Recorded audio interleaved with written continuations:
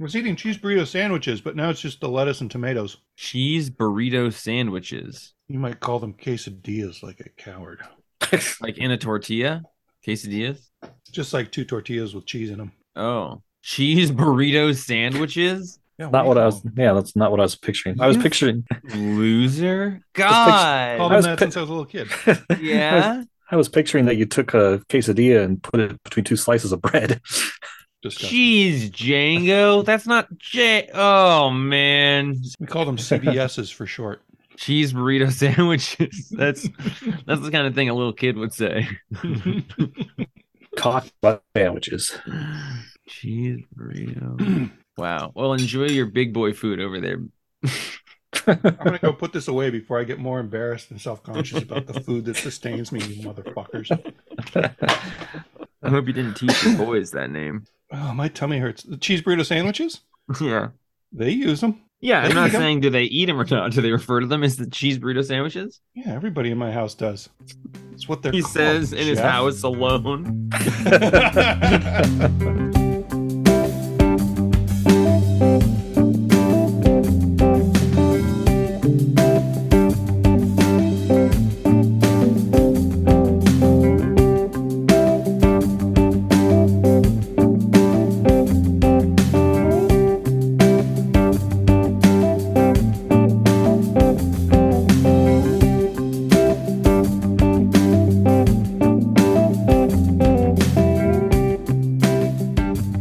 Welcome in. Hello, everybody, dear friends, dear listeners, to the Comics Place Presents the Perfectly Acceptable Podcast, a comic book podcast from the comic shop, The Comics Place, in Bellingham, Washington. We are your comics buddies, the ones that talk about the comics. We get a whole bunch of them every week, and then we read them, we talk about them. But mostly what I'm excited to say is that this is episode 311. That's right. Amber is Shitty the band. color of our energy. Or did you say shitty band? I'm sure I've talked about our racquetball scoring system in the past, like probably 5 years ago when we started the podcast. I was talking about that. But Django anytime, went through a racquetball phase. anytime it was the person who was serving had 3 and the opponent had 11, instead of saying 3-11, we would just say shitty band and then serve the ball. Okay, so one of the things we're going to be bringing forward to you, dear listener, this week is some dueling opposing views. Okay, I Like very shitty bands. excited to be episode 311. Amber is the color of our energy. Django seems to be against that. I'm Jeff. I'm Django. Shitty man. I'm Roman, and I think I'm going to fall on the Amber side of things. Well, Yeah, la-ti-da. Amber, Oh. like Kurt like an Cobain's Amber hair. Alert. Like Amber Lynn, As the in, best. watch your kids. Look, I'm sleeping and I'm getting Amber Alerts, Roman. That's right. These three people love each other, and they would spend time together doing anything, but they've chosen to do that, recording a podcast. And What we're three gonna people? welcome. You're welcome. And we're going to begin this podcast like we oftentimes do with a voicemail from our friend and sexual icon, Will Elmer. Hello and happy episode 311. Hello. And yes, Amber is the color of your energy. Thank you. I'm just sitting here with Penelope right now, and we are actually starting a Star Wars marathon. And, Oh. you know, I'm sure no one ever asked you guys about Star Wars at all, but we were debating whether or not we should watch the movies in chronological order, in release order, or in some other crazy order. So Penelope was wondering, what do you guys think the best way is to watch all of the Star Wars movies? And did you want to say anything? Oklahoma. Oklahoma. God's honest Oh. truth, you guys. Turn up. Wow. Love you guys. Awesome. Excellent. Oh, Oh, sorry. Oklahoma. Oklahoma. Oklahoma is excellent. the place for Ted me. Lasso reference, Penelope. Thank you. We adore you. So in the spirit of God's honest truth, honesty, I have a way that I think would be fun to do it, but I haven't done this because I haven't rewatched all of the Star Wars movies ever. I mean, I would watch them in chronological order because that's how they were initially meant to be seen, and that's how the story structure was created to be. Yeah, What's that's not a bad call. what's your the way you would do it, Jeff? Though you never have. I think it would be fun to do 4 and 5. So A New Hope, Empire Strikes Back.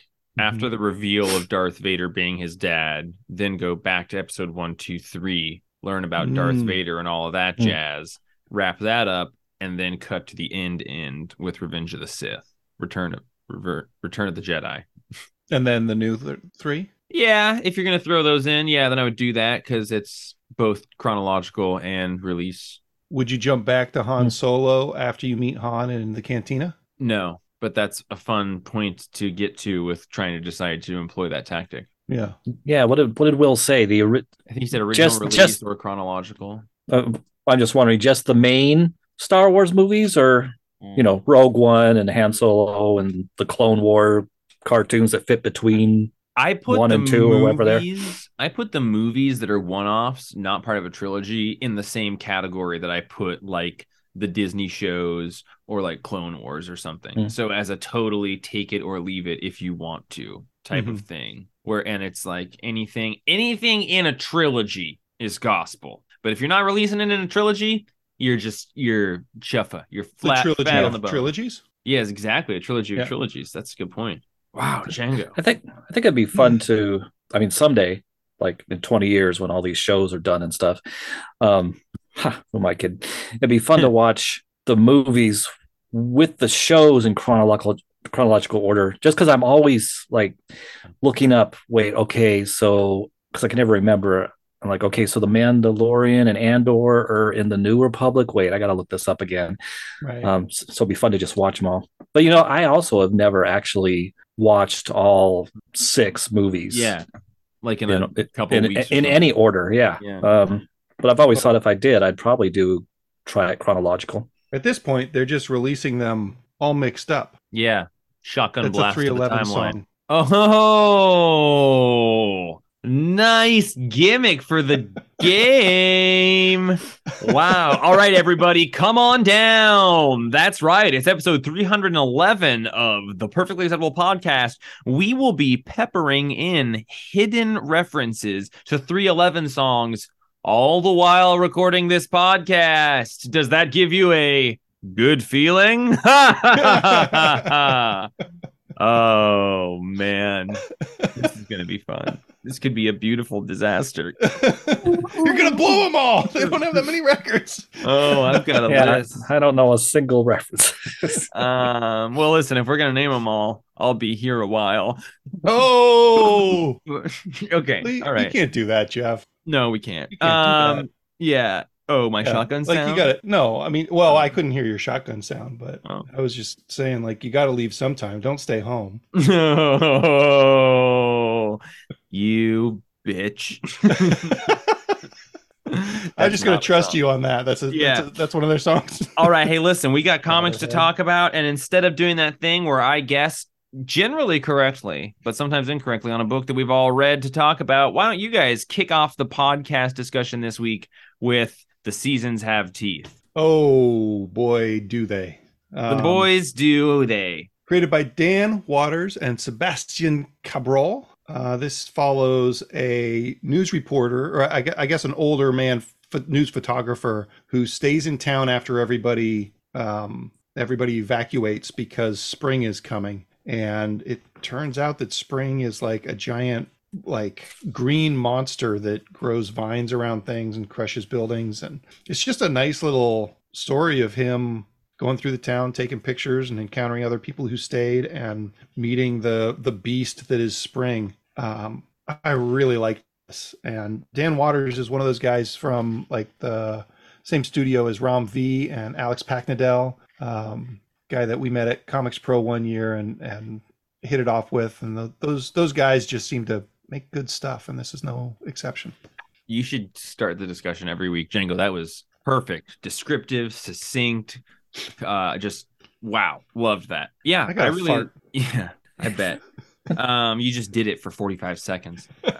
Yeah, I liked this issue a lot as well. It was originally pitched as what if like the seasons were giant kaiju-esque creatures, and they cited kind of like Evangelion-esque And that was very reminiscent of Neon Genesis Evangelion to me, in the way that like these seasons would come into the town and people would find out, and they would like be evacuating if you're in the path of this giant destructive thing that's sort of warping growth and life around it, because it's spring, so everything's growing. I loved that aspect of the world, and I wanted just more world building from this whole thing. I got a little nervous after this issue because it says on the final page like coming as spring, winter or something like that.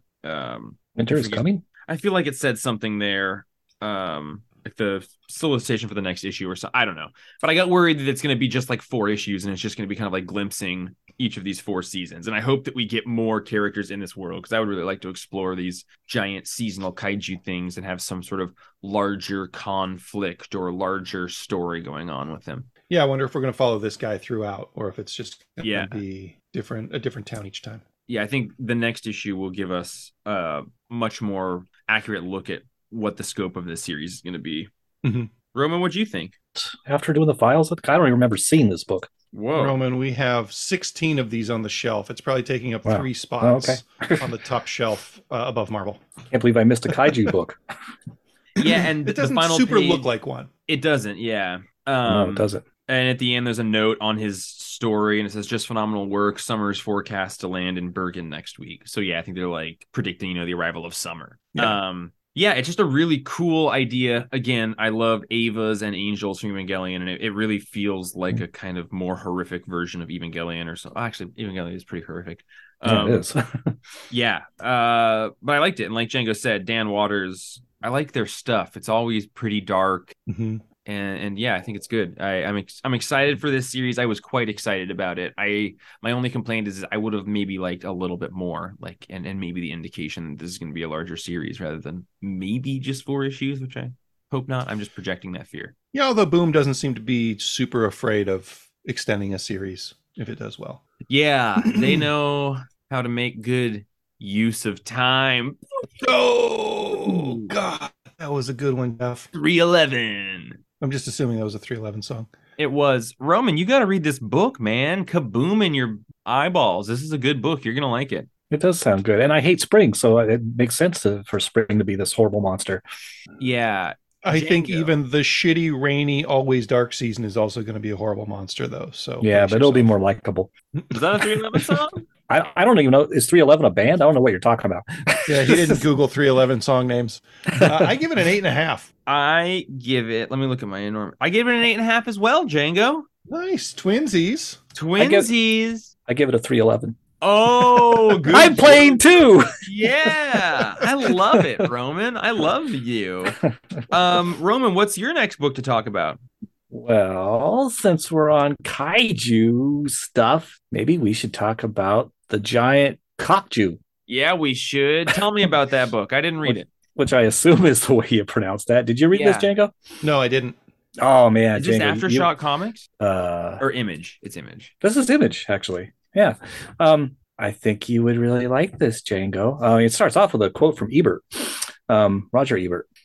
But it's about a kaiju that comes ashore, except it's, it comes ashore in San Francisco, and it has big old kaiju diarrhea.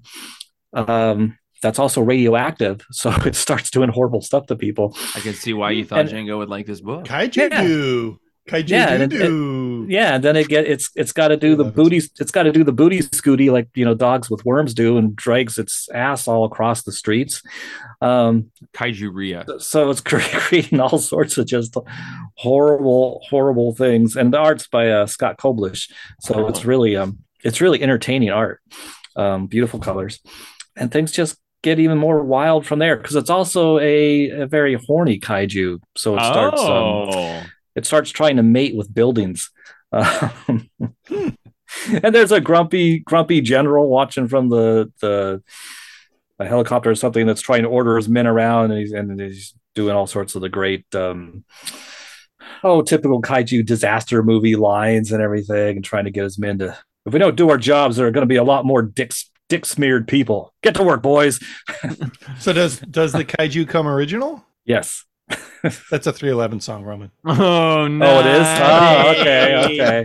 Damn, 311. Yeah, I gotta Google this band. I didn't. I thought you were going to say you had a good feeling. So, who wrote it? Oh, Gary Dugan. Gary Oh. Jerry Dugan. Gary Jerry. Yeah, which surprised me. Gary 'Cause I don't. Jerry. I wasn't expecting this kind of book from him. I mean, admittedly, I picked it up because it's kaiju. How do you even spell it? It's Kokju? Kokju, but the U has a not an umlaut, just a line over it. So I don't know what that means for. Oh, well, on one I page think it it's is just part of the J, right? well, yeah, on some of it, but then on the ginormous Kokju, it has an umlaut over the U. So I don't know how you're supposed to pronounce it. However you want. Yeah, Well, how do you score it? it was a lot of fun. That's not a score. Especially it's the big old page where it satisfies itself. I would give this at least an 8.5. Nice. Nice. That's more exciting than a sunset in July. Oh, I bet that's a 311 song. Roman's been into creatures for a while. Yeah. It's creatures for a while. Oh, they just have creatures. No, that's in the parentheses. It's for a while. Oh, really? Nice find. Thanks, dude. Do you think there's anyone out there who likes 311 and knows the song as soon as we say the name? I don't know, but I hope they put together a playlist in the order that we've mentioned these tracks, because these are bangers. Looking at you, Andrew. The accompanying 311 playlist. Holy crap, this band was formed in 1988. They've been around that long? Wow, I didn't know that. I've only hated them since the mid-90s. I've never, ever heard of them. Rock, reggae, alternative rock, punk rock, ska, hard rock. They're everything. Wow. You ever heard that song? It's like, whoa, amber is the color of your energy. Whoa, waves of something flowing naturally. Whoa. Nope. Dude, I don't think I could pick a 311 song out of a lineup. I mean, seriously, I only hate them because I Amber. worked at a movie theater or at a CD store the year they got big. Okay, all right, guys. I just got rid of a wicked case of the hiccups. The Wiki Hickeys. The wiki hickeys, we call them. Hey, did you guys read Roman's book this week? What was Roman's book this week? Danger Little Street? Monsters? I haven't read Danger Street yet. I was saving it and I forgot that it was Friday. Well, looks like we've got more than one giant cockchew. That's me. I'm the one with the giant cockchew. No. You're really No. hurting my self-esteem right now, Jeff. I think you guys should talk about Danger Street and All right, my stony baby. 311. Danger Street was really good. Roman, did you read your book? I did read it. Yes, I did. Okay, well, we'll make this kind of brief, but I just love that we're in this flow. I was thinking about, like, this is such a weird, like, framing device, the way that this story is being told. Like, no, looking back on it, we were just totally confused for, like, 2 full issues. Like, now you get it, though, but, like, this, like, medieval knight fable narration device, as then each of the characters is sort of referred, like, at this point I know, like, the princess is Lady Cop and, like, the ogre is the creeper, and you can just hear those things, but, like, trying to put that all together without any hand holding for those first 2 issues was pretty nuts. I know, and it's funny, and I don't remember if we even know why the Helmet of Fate is telling the story in a bar somewhere in that kind of fairy tale metaphor, or I don't know why it's doing that, but it's fun. Yeah, it's really good. I love that, like, the creeper is totally channeling Tucker Carlson on that final page. Yeah. It is great, and it's a natural extension of Ditko's The Creeper. I mean, I'm kind of like, oh, come on, because I love the Creeper, but it makes sense, and I love his confrontation with Batman, and the fact that, and I guess, well, this is a Black Label book, right? Yeah, it is. Yeah, because I was surprised. I was like, wait, Jack Ryder knows who Batman is? That seems like a bad idea. Bats. yeah, it's pretty nuts. Yeah. Yeah, it's great to see Fornes drawing Batman. So we've talked about every issue of this, but it's just really found its pace at this point, and it's easy to get in and out of and doesn't take a ton of work. And it's one of my most excited books that of the week, every week that it comes out. Yeah, me too. And I love the fact that the green team, those entitled brats, are being played up for as evil as they would naturally be in the real world. And I was surprised that Blue Starman beat the crap out of Orion.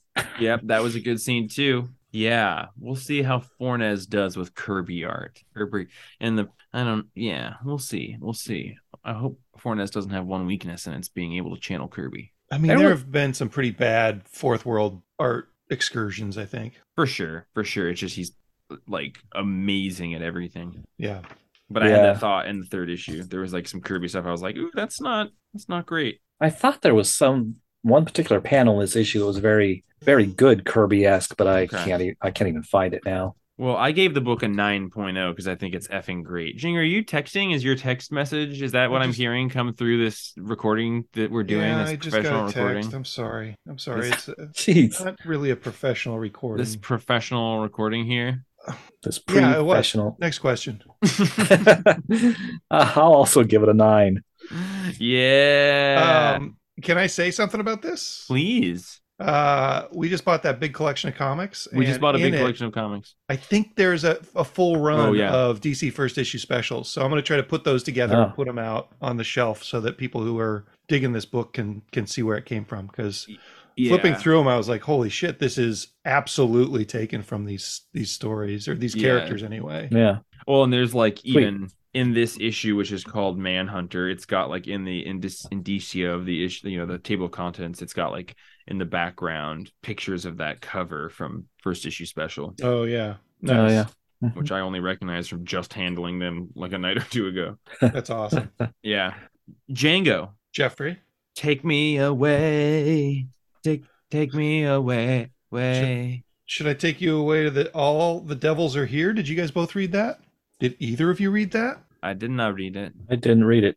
I didn't read it. God damn it, you guys. I looked at the hairy eyeball arm. Yeah. It's just a one shot. It's probably 48 pages about a priest performing an exorcism, and it's his journey through hell inside this person. And normally you all know that that's not really my thing, like dreamscapes and spooky. Well, I like spooky stuff, but not dreamscapes where you don't know where your feet are and what you're standing on and what the rules are. But this had some of the most interesting character designs. Like the devil has a big hairy arm filled with eyeballs, and the top of his head is just like this elongated tongue that goes backwards on his like above his jaw, and he's got an eyeball inside of a floating sphere hovering above it. Like super interesting character designs and good action scenes. I don't think that the writing or the art is super skilled, but there's something here that's a little bit better, a little bit different than what I would have guessed. So I think anybody who likes short horror stories and can get past art that's a little bit rough, like it's not that it's not ready for prime time. It's just not what I would have expected from a comic that's this big and slick. Written by Jared Lujan with art by Matt Harding, and I'm going to give it a 7.5, although I could be convinced to give it an 8 if I had a discussion about it with other people that I like. Sounds like the perfect kind of book to read at 8:16 a.m. That I think you're right. I think it would be a good book to read at 8:16 a.m. on a Friday afternoon. Yeah, I agree. Did you guys read Phantom Road #2? I did. Yes. I liked this book quite a bit, you guys. The first issue I liked also quite a bit, but we didn't get a lot out of the first issue, and I felt like we got a lot more explanation for what's going on in this world in this issue, and met a couple other people and kind of got at least a compass for what the direction of this story is going to be, whereas we didn't for the first issue. And I also really like the art in it. I think I was maybe warmer on the art in the first issue than some of the other people I talked to, but I like it particularly in this issue as well. I thought that this had a really good description of what was going on with the two worlds sort of being side by side. It's like that classic thing where somebody takes a piece of paper and a pen and stabs the pen through two parts of the paper to show you how you can fold space and time to travel in a space movie. But this guy does it with some salt on a table, and I think he's just doing a really good job of setting up rules, but not explaining the rules to you as you go. And no little kids walking in the snow yet, but I've got faith. Do you think this dude in the it's not really a Hawaiian shirt. I'll say Hawaiian shirt. Do you think he's really the devil? Who do you think he is? Ooh, that's a good idea. He does look a little like a homegrown devil, doesn't he? Yeah. Like a southern devil. Yeah, well, he's got like a Reagan face, Reagan He hair. does. Yeah, they stumble upon this person in a diner who spells a little bit out of what's going on to them. But I love biblical references and stuff. So it's a place called Golgotha, which was the hill where Jesus was. Right, that Oh, was the nice. hill where he was sacrificed. Yeah. So I like a slight extension of a biblical reference and a kind of retelling of that idea in modern day society. And again, the art's even got like little bits of Eduardo Risso in it at times, or even like a little bit of Chaikin at times, it feels like. Just on some of the faces. Gabriel Walta, who did the art in The Vision. Sentient with Jeff Lemire too. Oh, nice. And Vision with Tom King. Yeah, I was just going to mention Jeff Lemire. We all know one of Django's favorite writers. I am also a huge fan. Roman, I think, is also a huge fan. But particularly outside of being a great writer, like he's like a desert island if you can only have, the work of 3 artists, but you've got all of their work. Like his work is so diverse. I guess he's been leaning more towards horror the last several years. Like Black Hammer can be pretty creepy at times. This is horror. Gideon Falls, Black Feathers. Yeah, he's definitely got the horror chops, but he does so many different types of things. And I think Black Hammer's only horror when he wants to write a horror story in a superhero universe. Like, it's always a little horrific just because of the setup, but interesting. Yeah, it's such a Lemire homebrew. Oh, that's good. I just realized that I said space and time a few minutes ago.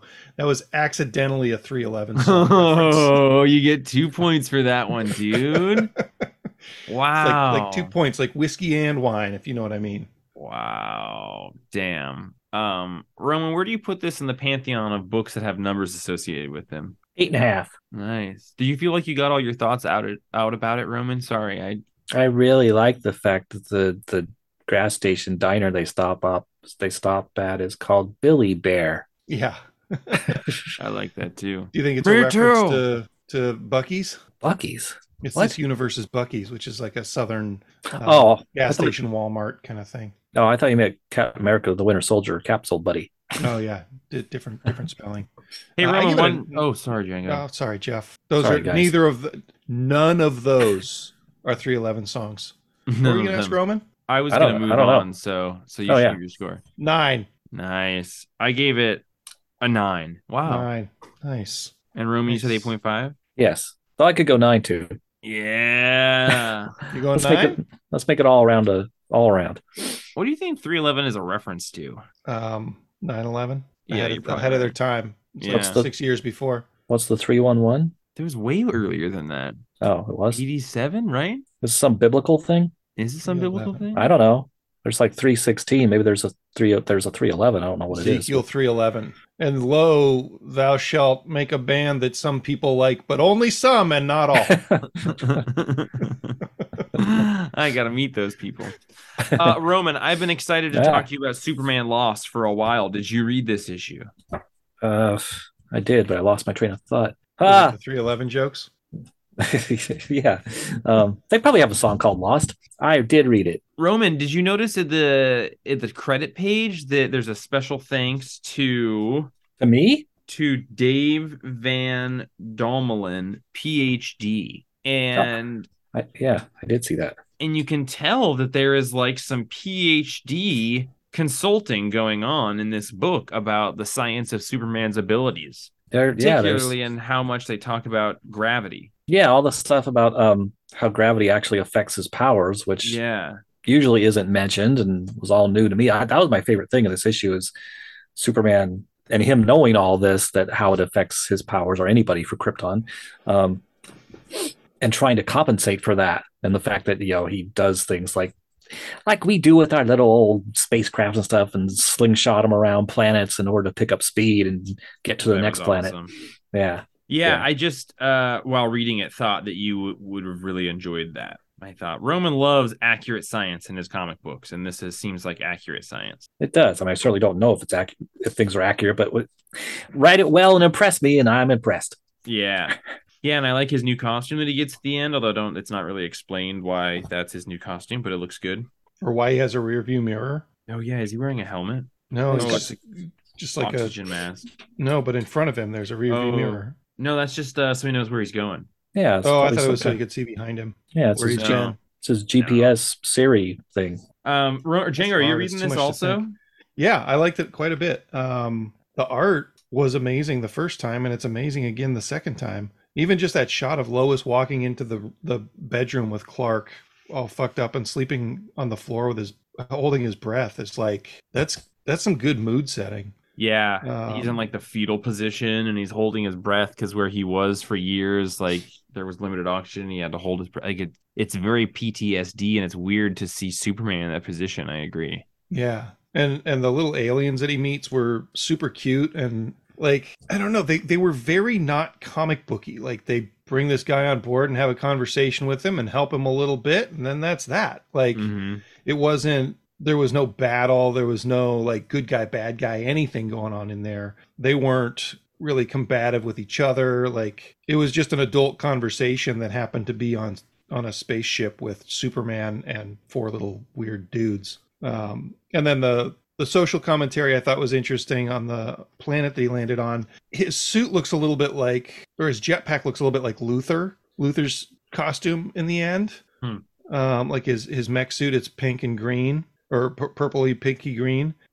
It kind of reminded me of Tom King's run on Up in the Sky, where Superman was like he was like encountering things that he couldn't fix and having to move on. And so he encounters this planet that's totally fucked up, and you would think that he would like in the Silver Age or the Golden Age, he would have come up with a solution. He would have been like, "Oh, hey, I gave these people the ability to grow grain, and now everything's better." But instead, he just kind of has to leave because it's too big of a problem for Superman to fix. Yeah, it's a brutal realization for Superman. Yeah, Our Yeah. problems are too big for you, is the ending quote of the issue. just like too much to think about. That's a nice way to maybe look at this series as in a way kind of a spiritual companion to Tom King's series that you mentioned. Because yeah, the next issue's SeaWorld, A Space Odyssey, so maybe some kind of aquatic culture and different things he has to deal with there scientifically and culturally. Yeah, Yeah, I'm interested to see again where this book's going to be going and if it's just kind of a 10 issue odyssey of him popping into different places. I'd like that maybe a little bit less than dealing with some like the traumatic. I want to know about a traumatic experience that Superman goes through, you know? Mm. I mean, being gone that long from your family would be traumatic all by itself, like with no Yeah. way to for sure get home. Yeah, I guess. Yeah, Django. I'm sure we're gonna work our way into the trauma that's coming up. Issue 7, I'll bet, is when we really get into the deep part of the trauma. The gristle. I Yeah. like that. Well, I gave this issue an 8, and I like this series a lot, and I appreciate the consulting for the science stuff, and I laud them for doing that to be accurate. 8.5 from me, and I also laud them. Oh, that was the end of your sentence. I'll give it a 9. Though I have one question for you guys. Yeah. On the very first page, the lower left panel there, where it's Bruce Batman in the cave, and he's talking to Lois on the phone. What is he doing with his hand? Because he's like moving his hand up into a fist. I mean, is he just? I was like, I is this a assume it's like him twisting it to like make sure it, is okay because it just got taped by Alfred, but I didn't notice that until you pointed it out, and it almost looks like an art error. Yeah, that's what I thought it was at first. I was like, what the hell's going on with this fist? But yeah, I think it's what you just said. Yeah, it's a Just- super weird choice if it's not. But yeah, you can kind of see the ghost of the rest of his arm there Yeah. backwards. That's interesting. Wonder if Yeah. they'll fix it in the trade or if they care. Yeah, or if it's a mistake. Yeah. Yeah, and I forgot to erase it completely here. Whatever. At first, I thought, oh, he's doing like WWE and like shaking, your hand or your limb in order to try and, barrel through the pain. Hey, Django, are you still reading Fantastic Four? Oh, I'm reading Fantastic Four. I That was love that one of the you're first few 5-ish issues. or 6 issues into a Fantastic Four run and still doing it. This is about as far as I usually get into a new Fantastic Four run, and Yeah. I don't want to slow down. I think this is super good. I love the small problems that are also big problems, and their methods of solving things are really entertaining me.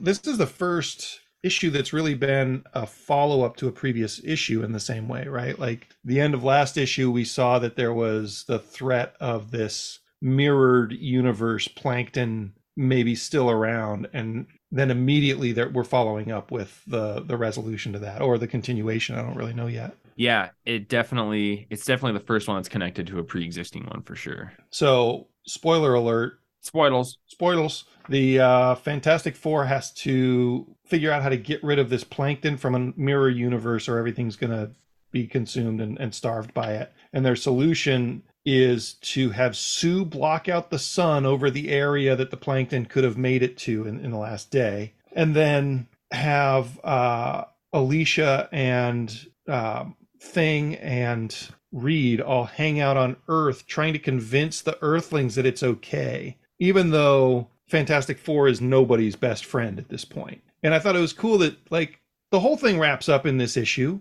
We even have time for a 2-page, like a setup and an execution of a cliffhanger. And we skip a couple days in the middle there. And I love just how short the attention span is of the people on Earth when they're like pissed at the Fantastic Four. They got signs that say like, let there be light and fascist four. And then Sue's done her job and she stops blocking the sun and everybody's like, oh, it's back. And they just kind of put their signs down and walk away. And I thought that was like, that's one of the better condemnations of at least American society that I've read in a comic book. Just kind of subtle, but pretty biting. I really enjoyed that, and the title of this issue is A Shot in the Dark, but it's Dr. Susan Storm Richards and Johnny Storm in A Shot in the Dark. And while this issue takes place with a bunch of the characters doing a bunch of different things, kind of the core interactions that happen are between Johnny Storm and Sue Storm up in this spaceship while she is holding a block over the area of the planet so that it's in shade and she can't fall asleep or anything, and she, Johnny's just there to keep her awake while she's using all of her powers. And I love that we're getting like different combinations of characters at the focal point of these issues in this run so far. And also, if you look at the cover of this issue after reading it, you kind of get like, you can see there's like a circle that a ship is flying up to you, and then like the light is coming off of it in an interesting way to kind of indicate it's got it's in shadow or something. But good, Alex Ross. You were reading it, Roman? Yeah, this was great. Then another, science issue and everything you guys mentioned. The only tiny quibble I had was like, well, you guys know the Avengers and people like that. Why don't you get a hold of Tony Stark or somebody to help convince people? It wouldn't work, but help convince people that this is necessary. But but it's such a fun read. No pun intended, because of Reed. Oh, Richards. You son of a bitch! And it's fun. And it's funny. The art, the art. It's funny. I love who's the artist here. I love the way it's usually Ivan Coelho. This is, I think, the first one without him. Oh, yeah. Or maybe this is Ivan Fiorelli. Yeah, Ivan Fiorelli. And maybe it wasn't Ivan Coelho last week or last issue as well. Maybe it was the first 4 issues or something, but I'm not sure. But I know for sure that's who it was, the first 4 or so. Okay. Well, I like the way and the artists are doing the weird, gross things with Reed, where Reed's doing like Plastic Man-y stuff. Mm-hmm. Though it's funny, I don't like the way he draws the Thing. There's a couple panels. It's a little 90s. It's a little. Yeah. Well, he's got a really weird. He draws the Thing's head as being very like this shot right narrow. Here. Yeah, like a blocky turd or something. I don't know. Yeah, which is what we refer to Django as. I am blocky turd. My little cheese burrito sandwich, man. But yeah, if it wasn't for that strange, if it wasn't for that strange thing, I'll give this a 9. If it wasn't for the weird thing, I'd probably give it a higher score. I want to hear Jeff's score, but I do want to make one comment in here that I disagreed with. They mention in here, I think it was in this issue that I read this week, that Reed's stretching is silent. Did you guys catch that? I don't remember that. I didn't notice. I think it was in this issue, and I don't like that at all. I don't like the idea of Reed stretching silently. I need him to make like twisting a rubber balloon against another rubber balloon sort of sound. Yeah, or like, does he sneak up on somebody or something in this, and they allude to that? Huh. I can't remember. That's curious because I'm curious because I've never really thought about whether there's stretchy sounds when he stretches, or Plastic Man for that matter. I'm down with him being silent. But then how do they sneak up on people and stuff? I love in this. Your mechanical arms make noise, but Reed can stretch silently. Yeah. Interesting. I don't know. What kind of score do you have, Jeff? I wrote 8.5 or 9. I went up to 9 after Roman's enthusiasm, but I mostly because I was similar to Roman. The art is a step down from that artist who was doing it. Yeah. Yeah. So I do like the way he draws Reed's big stretchy hand and fingers to become a net. It's Yeah. like, wait, did he stretch out his skin to be all netty like in between his fingers? Gross. I love the fucked up things that Ryan North is having Reed do. Just like the body horror part in the name of solving a puzzle really appeals to me. Like, Yeah. like perverting his eyes so that he can have a microscope eye. It's so fucking weird and so cool. Yeah, I hope he keeps writing this till the city's on fire. Yeah, there's a scene in this where he, in order to block people from getting on the podium on the stage, he stretches out his midsection and his arm into flaps to block people, but he's not wearing his unstable molecules, so he's just shirtless, and it's really gross looking. Yeah, that is weird. It is weird looking. I thought there was an art error at that point, and I had to like hold it up to my eye. Django, I don't think you probably read Turtles and Rabbits, did you? I didn't, but before we move on to this, can I just say Reggae Got Soul? And there's no way we were going to be able to squeeze that in naturally, but I feel like it's a 311 song from the Surf's Up soundtrack that needed to be covered. Yes. In our discussion today. Reggae's Got Soul. No. Reggae Got Soul. There's no S. Reggae Got Soul. See, 311 teaches me things, and that's one of the reasons that we love them here on the podcast for one episode. That's true. We could have worked that in. There's that reggae scene in the Ewoks issue where we could have segued into there. Yeah. I didn't read that. Hey, Roman, there was one segue you wanted to get done tonight early on. What was that? Oh, that was for when we were talking about Cox and Cockju. Oh, dang. We messed it up. Yeah, I couldn't figure out how to work it back in organically. Yeah. I don't like anything about Cox and working it back in organically. Were you guys going to talk about a Ninja Turtles comic? Turtles and Rabbits, #1, Where When. This is written and drawn by Stan Sakai. It is also in color, as most of the Usagi Yojimbo stuff has been, coming out from IDW now. And I thought it was a visual feast. Stan Sakai is such an awesome artist, and to get to see bunnies and rabbits, even though like his art is like his turtles are kind of chunky and weird looking, but like it's very reminiscent of the Eastman style. And I don't know. I just love seeing it. It's all so fun. This was great. I love Usagi. I love Turtles, but I don't really like the long form, huge epic Turtles book that we've been getting because it's just so involved and there's so much story that I haven't read, even though I love the Sophie Campbell stuff. It's nice to get it in this sort of like timeless bite-sized chunk. So Turtles and Rabbits, Where When, #1. I liked a lot. Roman, what do you think? I'm sure you read it. I did too. And I like this kind of thing too, that limited series. And Usagi and the Turtles both, showed up around the same time in the 80s. And it's just nice to see them together. And plus everybody else, I think, at least so far in this first issue, all of Usagi's main cast is in this. Jen, the Rhino guy, and his and Usagi's two, like, I think they're both cousins, other rabbit samurai. I was surprised how many I recognized because I haven't read a ton of Usagi, but I was like, oh, it's this guy. Yeah. And it's set, specifically in the Usagi timeline. And time, of course, there's their time travel mix-up mishap that brings the turtles back to Usagi's time. And I am curious if, because Usagi doesn't recognize them, but they've met before. So this must happen before. This must be the first time they've met, maybe. Yeah, it says it takes place during Senso, and Senso was a hardcover that came out like 6 years ago, but maybe I haven't read it, so maybe it's like an early story of Usagi or something that maybe would have taken place before they met. Yeah, and I don't remember any of the details in other Turtles Usagi stories, how they know each other, or if they remember knowing each other, or if it just happened and they don't talk about it. Wow. There was a lot. There was something at the very end here. Oh no, all four turtles do end up back there. Yeah. Yes. I googled Usagi Yojimbo Senso to get an idea of what it was because it said this takes place in those issues, between those issues. It says Usagi Yojimbo Senso is a storyline that's based loosely on the H.G. Wells novel of the same name. Wow, never heard of it. Senso? Yeah, Senso. So I've never heard of the H.G. Wells one. Yeah. Interesting. This was a graphic novel that came out 2015. God, it was younger ago than I thought. Well, I guess 8 years. Anyway, What yeah, I like this a lot. What did you think of there's a panel when the turtles are still in their own time on a rooftop, a big panel that um, Sakai does that's an homage to one of the classic like original turtle panels. Did you like that? I did like that. That was the one that I was thinking like they're a little bit chunky in. Yeah. But yeah, it's totally an homage to the first issue cover, I believe, Hmm. of Turtles. And yeah, it's iconic. And I just love his style. Like it's kind of Arthur Adamsy with all the lines. Yeah, he's fantastic. The art's gorgeous. It's just fun to have it in color.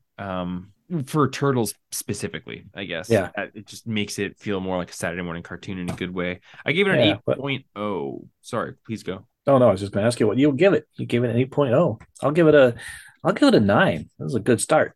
I've been sitting here Googling H.G. Wells and Senso, and I don't see anything technically called Interesting. Senso, but it does say that it's related to War of the Worlds, which is by Oh. H.G. Wells. So maybe the aliens come. Well, they're Martians.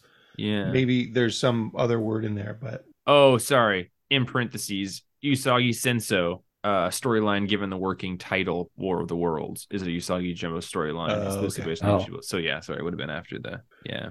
I feel like now is a good time to interject something about the name 311. Yeah, you're just stealing happy hours. Me? Yeah. I'm stealing. They stole happy hours from me once with every album. The band's name, though, was chosen by Aaron Peanut Wills from the police code for indecent exposure in Omaha after a friend of the band was arrested and cited for skinny dipping in a public pool. Wow. Nude swimming will get you arrested, friends. Omaha. Oklahoma. So, Django, where did you want to take us next? I mean, we're nearing the end, but if we just got some like short minute or two discussion, things about books, let's get him out Just there. like pop the champagne and start talking. I'm gonna do a little Miller minute. Oh, I was gonna talk about the Ambassadors issue 2. I really do it. If we're doing pseudo buckshots, Predator number 2. I liked it. This is like this 8th Predator comic that I've read in a row, and I dig them. It's like a whole planet of people who have been frozen and then thawed out in order to challenge the Predators, and the woman from the first series is here, and so are a bunch of paramilitary dudes, and there's some other crazy, scary, like super scary aliens on the planet also. So yeah, Ed Brisson is writing a pretty good Predator comic that's keeping me engaged. Also Little Monsters, Jeff Lemire, Dustin Nguyen. One more issue until the end. So it's going to be a 13-issue series, which is super weird. Whatever. Little Roman's still around in there somehow. I like Roman. Django, you have 18 seconds left. Well, I just wanted to say, don't tread on me, but not like in the Texas way, in the 311 band name way, which for all I know is the Texas way. I don't really know for sure. How long do I have left? Can you not hear that? No, we can't hear it. I can't hear anything. Zoom is too good at ducking loud noises. It's really, we're losing the sound. It was going it's really off. chumping our shite. It's really chumping our shite. Well, let's talk about Ambassadors for a minute then, since I miss buckshots. Yeah, I know. You kind of like created that moment. I support it. You're welcome. I'll do a buckshot, but Okay. After we talk about the Ambassadors. Cool. Mark Miller, Carl Kerschel. This is the second issue in the series. First issue, famously drawn by Frank Quitely. Each issue is going to have a different artist drawing it. This one, we see our main superhero lady giving superpowers to other people who do good deeds. She's clearly got some deep ways that she's analyzing all people in the world to judge their moral character. But apparently we meet this young boy who had a crush on a girl, and she's in a shoot 'em up, and he takes a bullet for her and gets put in a coma, and he's kept there. And then she decides to give him the superpowers without asking him, I'll add, and it saves his life, and he comes back to life. And we realize that he was in a coma for 8 years, so everyone's grown past him, and that's an interesting story beat. And we meet one of the other people who's gotten superheroes powers. And there's a lot going on, but I didn't feel like it got held back a ton by the art. And the rest of the artists in the series are artists I would love to see them do art. So if this is the lowest that it's going to be, then that's okay with me. And I like the story. I think I like actually the story of this issue more than the first issue, just because like more immediate things happen, whereas more in the first issue was more ground being put together, but also was drawn by Frank Quitely. So then there's that. I like the first issue a lot more than this issue from a writing and art perspective. Some of the characters felt a little bit on the nose and lazy to me. Just kind of like caricatures of where they're from, which isn't necessarily wrong. It didn't feel like it was super shaking anything up, which is what Mark Miller does best, I think. But yeah, I'm still in. I'm in till the end. I like this guy's ridiculous stuff that he's doing. Roman, you reading this book? I am, but I haven't got to that issue yet. Okay. Well, things happen, and you might like it more than the previous issue, and you might like it a lot less. I read the first page, and I was like, I have no idea. Did I read the first issue? And it took me a while. Now I remember for sure hearing what Django said. That, oh, yeah, I did read the first issue. It was the Frank Quitely one. Yeah. Yeah, and the first issue is very good, and I don't like this one a ton more, but I did like the characters in it. I felt for him. For sure, Z's. Django, I gave it an 8.5. 7.5 from me. Nice. Really, really hurt by the art. Although nothing like, I don't know if Mark Miller was writing specifically for the artists on each issue, because if this guy had done the first issue, I don't know that the violence would have worked. And if Frank Quitely had done this issue, it might have been even less engaging than a lot of those boardroom scenes in that other one. I don't know. That's a great point. Yeah, I'd love to know a little bit more about the creative process here. I bet he for sure knows their strengths when he's writing the scripts for each one, you know? Yeah. Like Quitely famously great at highly detailed violence. I don't know too much about Kershaw, but we'll see more of him as it goes on.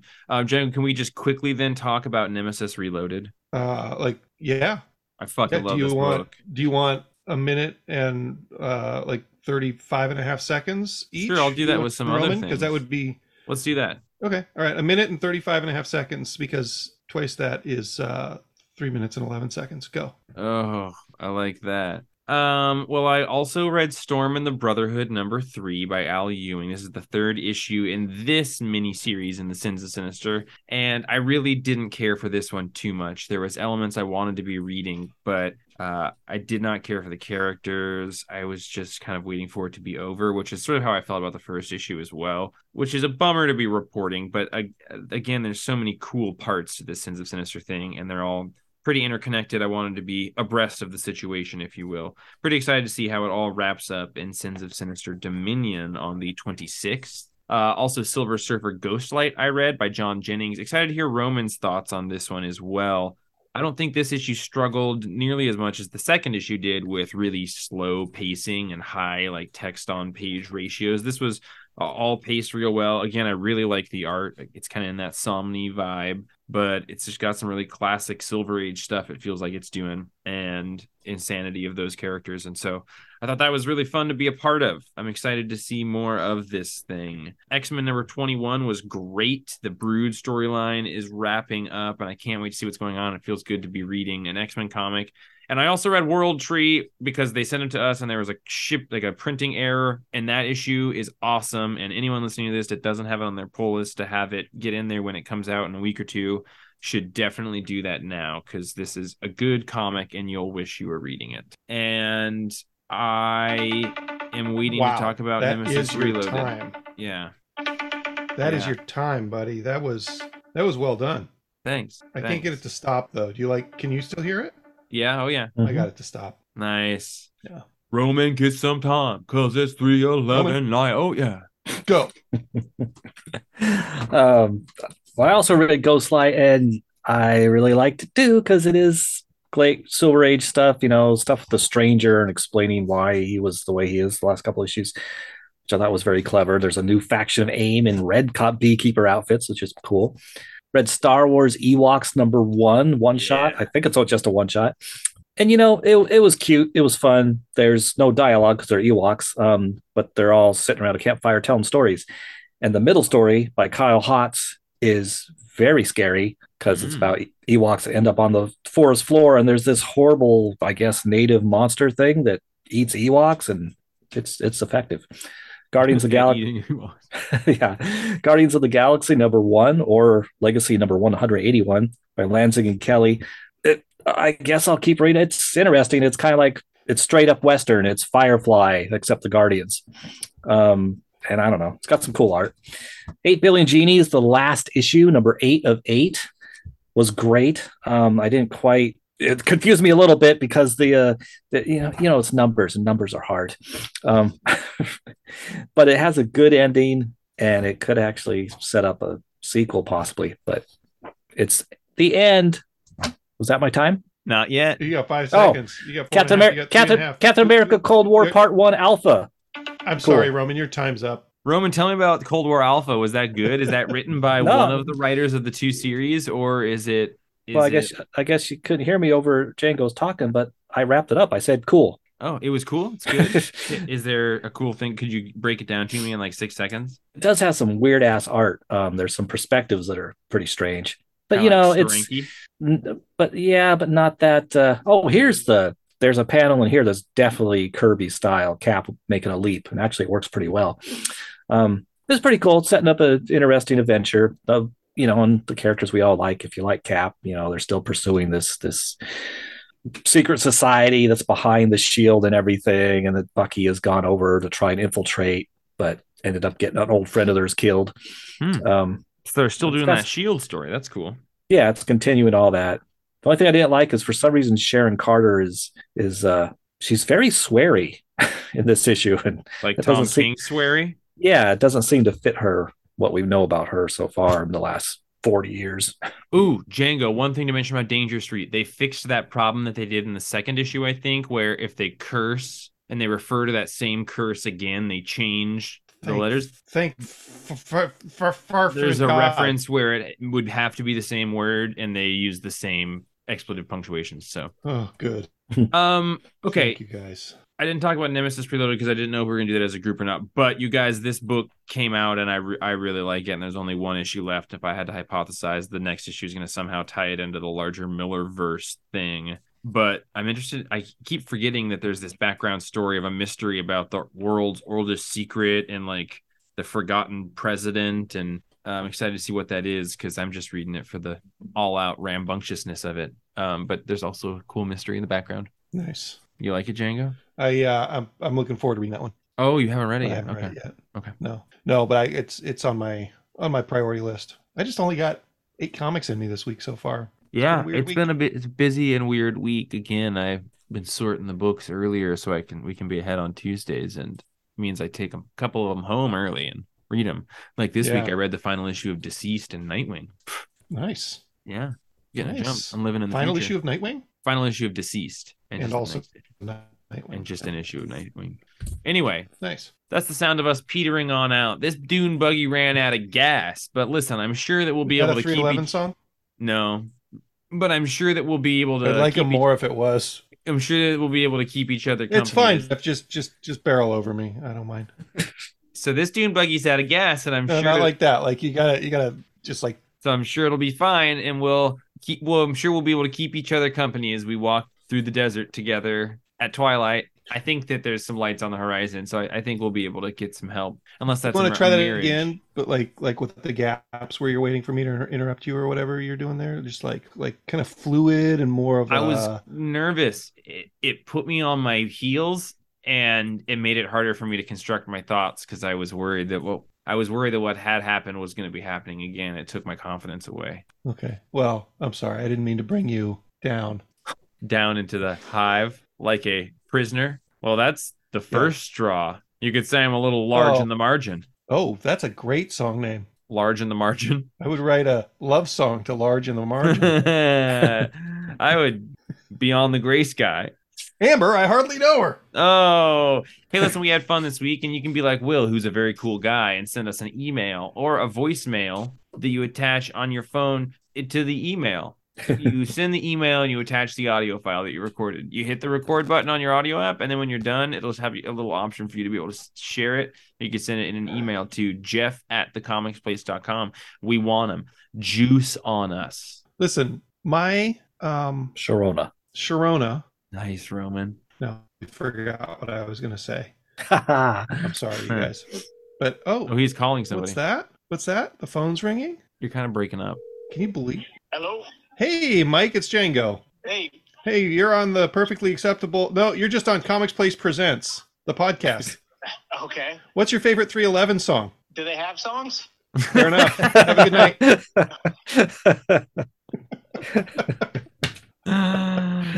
Thank you. That was Mike Watney, one of our favorite people. One of our absolute favorite people who's very busy right now during this time of year and just wasted 2 minutes of his life. Sorry, Mike. Oh, he'll never get back in the flow. Yeah, he will. He will. Do they make songs? Okay, everybody, that was a blast. Thank you. We'll see you all next week for a rollicking good time and a fat stack of comics. Like always, I am your friend Jeff, and don't forget, keep watching the skies. I am your friend Django, and don't forget, I would really like to hear a voicemail from our friend Phil Satile. Me too. Oh yeah, that'd be two. Yeah, through me three. That'd be great. And I'm Roman. Keep watching the ground. 311 on YouTube. 311 on YouTube. That too. See you next week.